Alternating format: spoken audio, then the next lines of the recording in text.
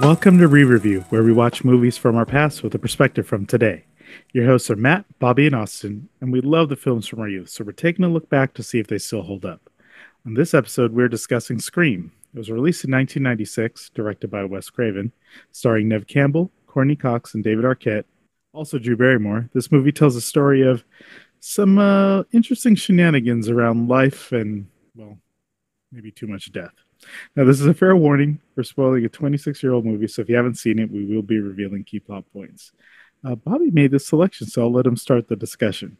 Yeah, one of the really interesting things about watching a movie many years later after I originally watched it is that what I've watched in between the original watching and this current watching affects how I watch this movie. For example, this movie has had many, many sequels, many copies, and even some parodies.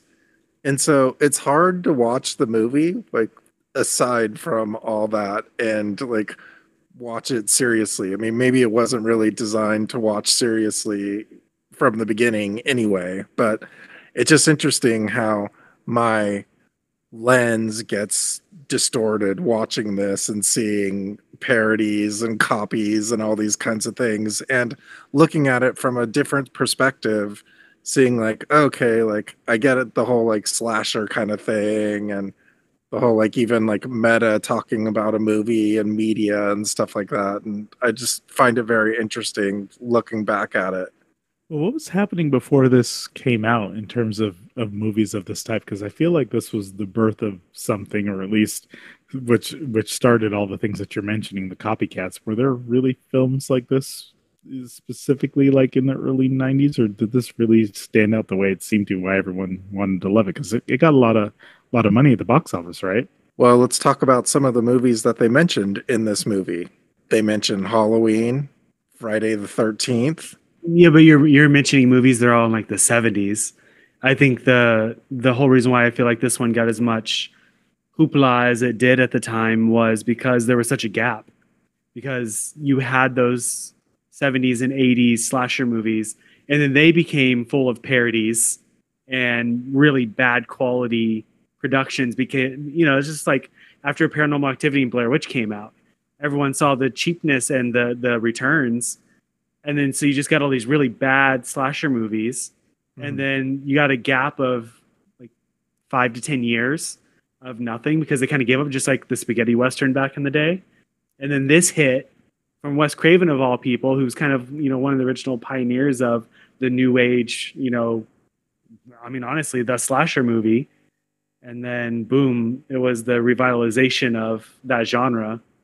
Was it because in the 80s they were more like monster related, or the antagonist wasn't necessarily this element? I guess my mind was thinking of Freddy, and or which we did get a reference to in this film, or maybe Chucky, you know, Killer Clowns from Outer Space. Okay, that one doesn't count, but I had to throw it in.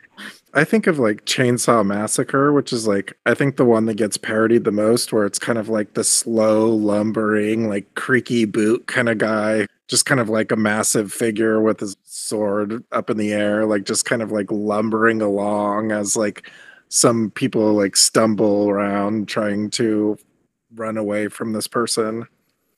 I mean, you're watching this, and like you said, you have the element of all the other movies that came after that kind of bleed into your idea of what this movie was. So what surprised you on this rewatch of knowing full well that you were probably thinking of 10 other movies and not this one? Well, one of the interesting things that I thought of was that I had kind of forgotten, not like the very, very ending, but kind of like the dynamic in between the two like killer guys, and thinking this kind of idea is kind of interesting. And I've almost would have liked to see that part kind of fleshed out a little bit, because like these two guys like kind of are in cahoots with each other as like the crazy killers, and it was interesting that there were two of them and they were like hatching up a plan together in their own system, which is like I thought that was kind of interesting, and thought, oh, like maybe there's a little bit more area to kind of explore them. Maybe there should be like five sequels. That's a lot of sequels. just to explore them. I mean, what did we get? Like a 3-minute window for them to tell us their motivations near the end of the film. Yeah, and I mean, honestly, that's it. That's the meta of it, right? They themselves kind of comment on the fact that the reasoning was kind of weak. It wasn't necessarily a requirement because I mean, what was his name, Stu or whatever? Didn't Mhm. even really have a reason. I think it was just because he was, you know, psychotic or a sociopath in the first place that he wanted to participate in something like that. He didn't really have a reason because I mean, what was it? His ex girlfriend Drew Barrymore was the first victim. Yes. I believe Yeah. he, and there was kind of some reasoning, I guess, there or whatever, because there was the implication that she broke up with him. Um, but then like his current girlfriend ends up getting murdered by I assume knockoff Johnny Depp. Um, and it was kind of that part of it was weird, and I feel like they try to cover it up with the meta nature of it that it wasn't necessarily a strong reason. I mean, what's his name? I don't know whatever his name was. Knockoff Johnny Depp was. I'm gonna keep calling him that until I remember what his character's name. I know Skeet I'm was the okay. actor. I'm okay with this. It's hard not to because you definitely see it, like without question. You totally see it. Billy is what Oh, you're looking for. Billy. He did. I mean, there was a reason there, and that's one thing that I did think was kind of interesting about this movie was, and they kind of did it back in like the movies like Halloween and whatnot. But there was a thing that happened in the past, which was the catalyst for this, and that wasn't like the opening scene, right? Normally in modern movies, that would probably be the thing that would kind of be your prologue, which would be the triggering event for everything. Mhm. And that wasn't necessarily the case here. It was the triggering event for the first murder that took place, but it wasn't even the first murder that they did because spoilers, they murdered the Mhm. mom a year earlier.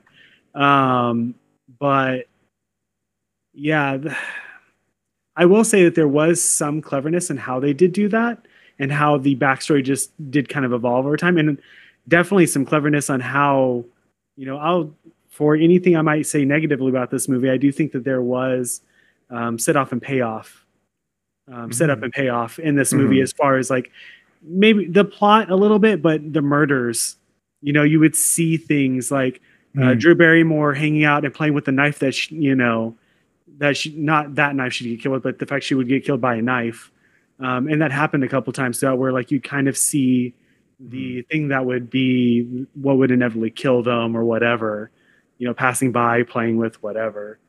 Well, I guess I do want to ask about that cleverness because it's all about the throwback, right? So, if you remember the first time you saw it, were you surprised by the multiple killer thing, or did you figure that out pretty early, way back when? Me personally, they didn't do a very good job covering it up. I think they did try to throw the shadow of doubt in there. I honestly would have loved if they would have had a little bit more suspicion thrown on Randy, because I feel like that probably would have been a really good. And even he admitted like he'd probably be the most likely suspect for his love of horror. But Billy and Stu, honestly, like I figured it was going to be one of them. And then halfway through, I kind of figured that it was going to be both of them. And I know they tried to do that the throw off. I feel like the throw off worked on me way back in the day. I was just like, oh, I guess not. And then I was like, oh, damn this thing. Totally makes sense. And, I can see how it would work, to be honest. I mean, it was a good attempt to throw people off the scent. Though I remember when I watched it, because I didn't see this in theaters. I think I watched this on VHS after renting it from a Blockbuster. And it's the telegraphedness, the fact that you don't actually, out of every murder, you see the stabs for the most part, but that was only one you didn't see the stab. And so I think that was like, that's a good point. You mentioned Blockbuster, and Bobby, I could ask you about this. This is something that stuck out to me, and we've been watching a lot of older movies here, and so many times they tend to stand up on their own. This thing feels like a utter time capsule. Like it just screams the 90s in a way that I don't even know how you could show this to someone today and be like, what is all this old tech that they're using? Oh yeah, no. I mean, people that are very, very young. I mean, I'm sure like video stores have reached the lexicon.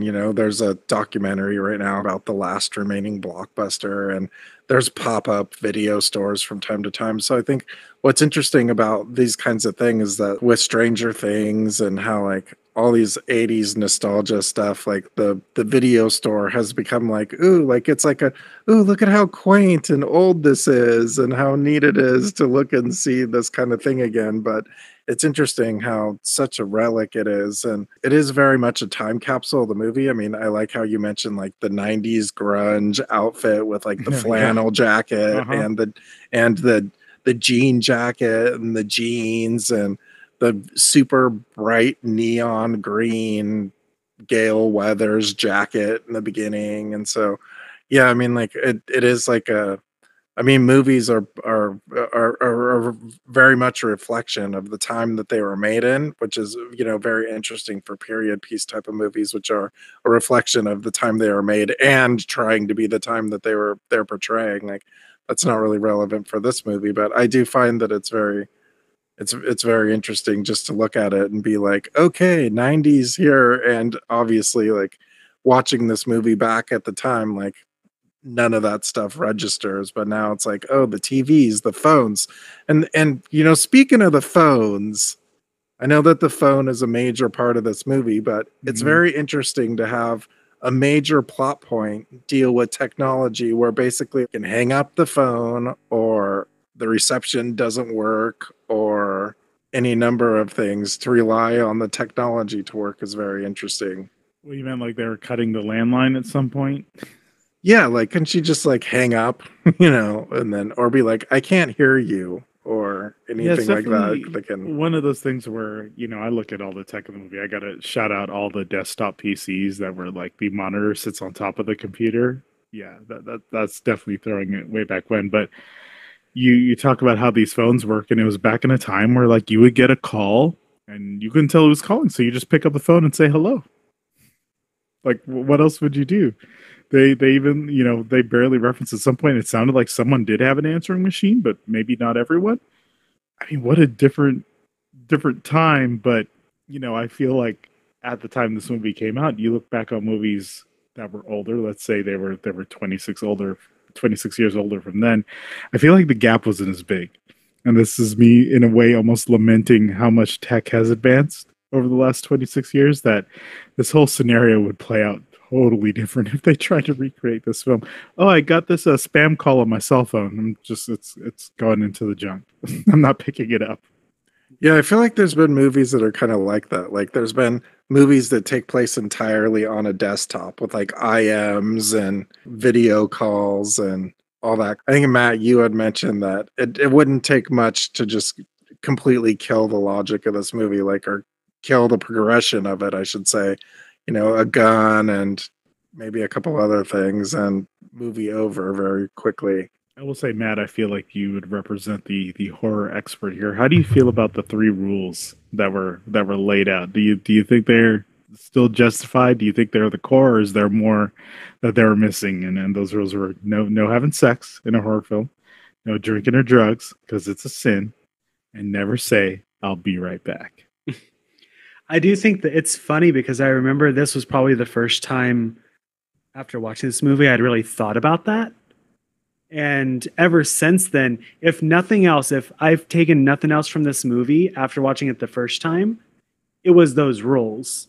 Because anytime I watched a horror movie, whether it took place before this movie or has come after, um, I think about that whenever I see, any of those movies. Now, obviously, it's not a hard and fast rule set. There's movies that have, um, dodged around it or hasn't really been applicable to it.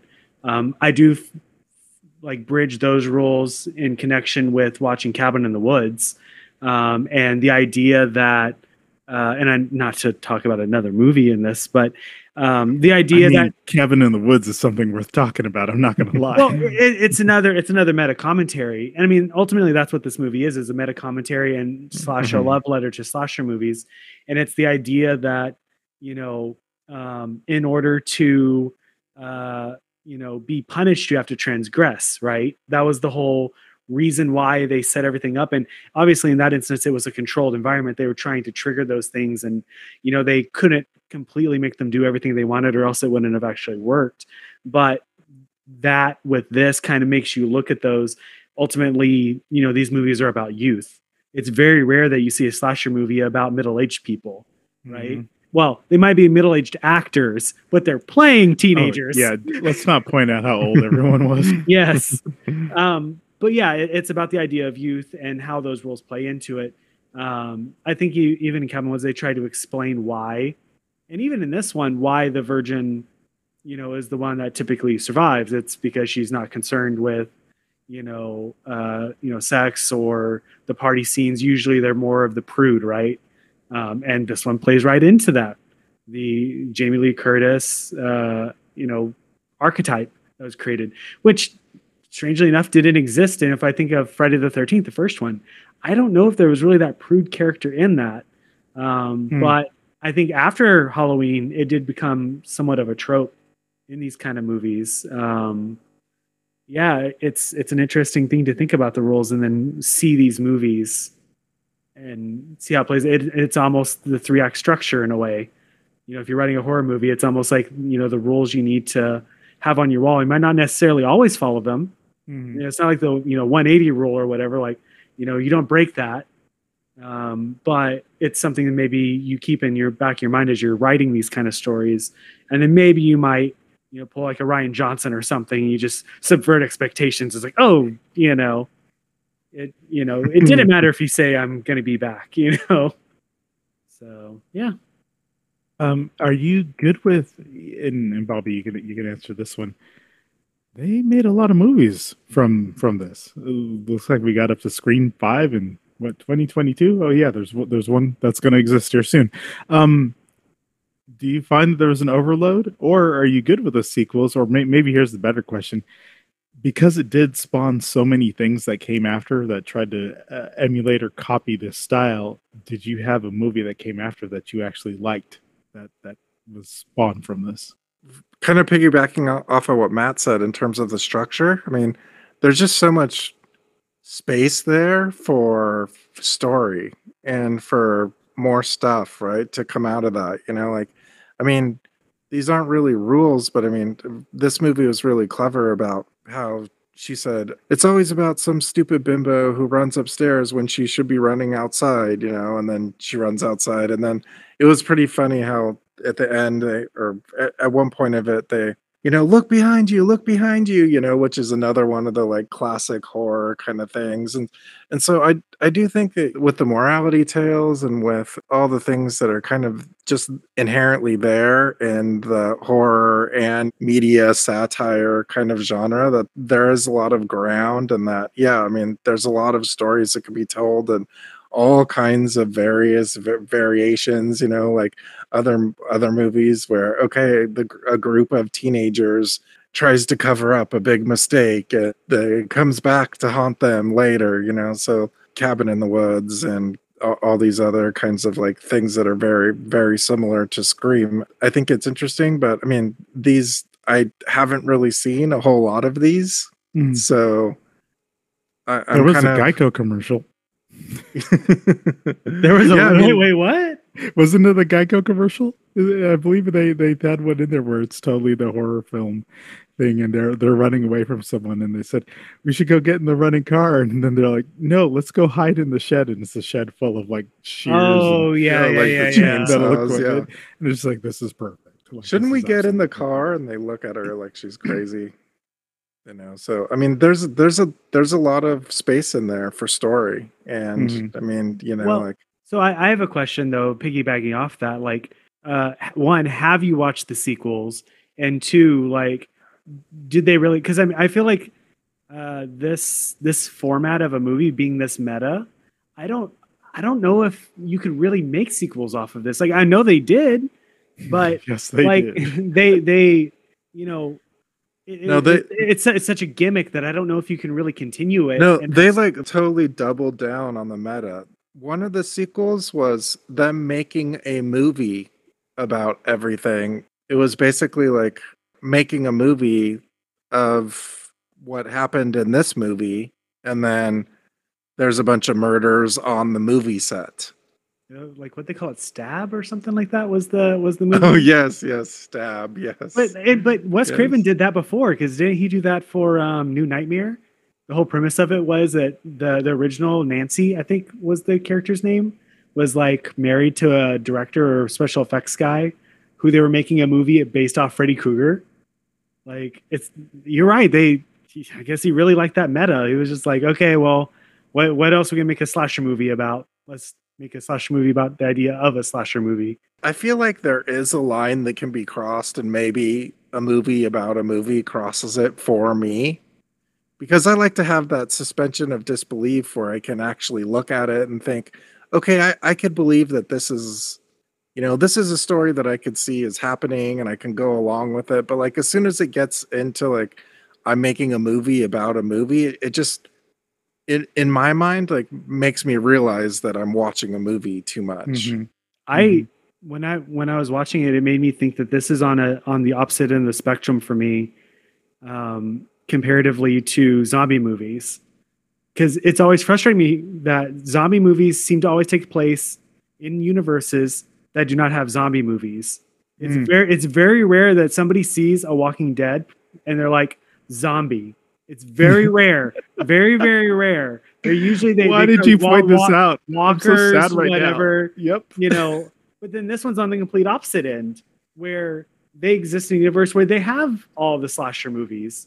Like I kind of wonder, like, would this movie have been as unique had it not been because of that? I wonder. Mhm. You know, does this movie ride on the coattails of that commentary and that, and I think I said it during the thing or whatever, is like, it's not the best idea to have a better movie inside your movie. Don't show Halloween and now I want to go watch Halloween.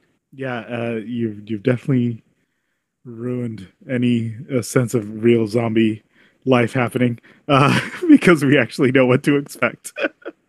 We've written it into our stories. Yeah, it's funny. I look back at the time and seeing the follow up. I know what you did last summer, and definitely 100% spawned from the creation of this film. And I remember seeing that and thinking, "Wow, this is so much better than Scream." It's funny how we go back and watch movies and realize things don't hold up the way they do. Scream is definitely the better film. I will throw that out there immediately. Since they're doing a remake right now, and I think I just read it looks like they want to do another one.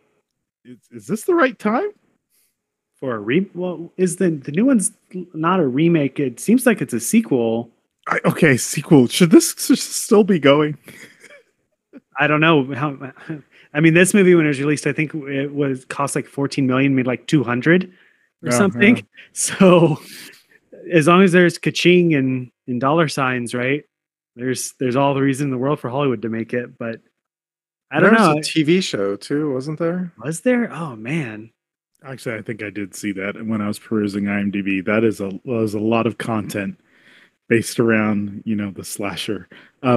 We'll get into because we always have to talk a little bit about it. Bobby, give us a little tech breakdown. What'd you see? What'd you like? What'd you hate? Because I'll just tell you the audio, not too great. I mean, well, we have our beloved Dutch angles, of course. We have the jump scares. From a technical standpoint, horror and those kind of things are very, very difficult to nail the tone. And I think they did a very, very good job. And so I think that, obviously like Wes Craven and his crew and his people they're very talented and they know what they're doing. Because I think that the way that it's done, it can be done bad very, very easily. And I think they did well in terms of like the technical side of things. I mean, we could talk about the soundtrack for Could we? a long time. Do we have to? Do we? I think the main thing that got me is there's a lot of it felt like sound inserts that just were out of place, and it just felt like the mix. The music was so loud, and you could barely hear what the actors were saying. I'm like, is this us or is this the movie? It almost felt like generic, like they pulled the OST out of like some sort of like library. I would be shocked if there was legit somebody in front of an orchestra making this soundtrack. I'd be surprised. That probably helps to reduce the cost of making a film if you're pulling it out of some sound library. It hurts, but it reminded me of some of the scary movies we've made in the past, like pulling out those royalty-free soundtracks. Like, I think sounds like it. I think that tends to. I think that tends to happen though. Like, I'm not sure what mix this is, but I think that happens in mix downs from time to time when you're going from a 6.1 or 7.1 or whatever down to a stereo. I think that kind of thing can happen from time to time. But so maybe. Yeah, well, here I'll ask what I always ask. We'll go to Matt first. You know, are you recommending this film? Is there stuff that stood out to you to tell someone to watch it today, or is it just, hey, it's a horror film? Maybe watch one of the things that came after. No, I don't think that I'd recommend it for people who have seen it in the past, or for someone who's younger and wasn't around when the initial one came out. Like, maybe the only people I'd probably suggest this for is somebody who wants to watch the new one coming out. It feels like you might need to watch it for that if it is a sequel, at least to the first one. But beyond that, like, I wouldn't recommend it. Though I will say, as a little tidbit of trivia that I found out while we were watching it, the guy who plays the voice of Ghostface, Roger Jackson, he does the voice for Mojo Jojo and Powerpuff Girls. Wow. He has such a good voice, and it sounds nothing like the two people who were supposed to be him. So that part of it was nice, but I say skip it. Bobby, how are you feeling about Scream? It was pretty clever. I really liked the not quite meta nature of it, but I did like the way that it was able to kind of like make fun of itself. And from a historical aspect, in terms of just the timeline of these kinds of films, I think it's an interesting case study. So maybe if you're an aspiring film buff who wants to have all sorts of corners of cinema covered, then go for it. Otherwise, there's better movies in this movie that you could watch. I definitely feel like, from the nostalgia standpoint, it's it hit me in the right places. I don't say the right parts, but the right places that it just reminded me a lot of things from way back when. But I feel like watching some of the better derivatives, watching Cabin in the Woods, it sounds like something that we should probably do, would be much more beneficial and entertaining to kind of watch something that really does execute a throwback to everything that came before it. So yeah, you can watch it, but maybe if you're of a certain age and you actually lived in that era, so you know what a blockbuster is, that I feel like that would go a long way to enjoying this particular film. So, as always, we thank you so much for listening. Hello? What's your favorite scary movie?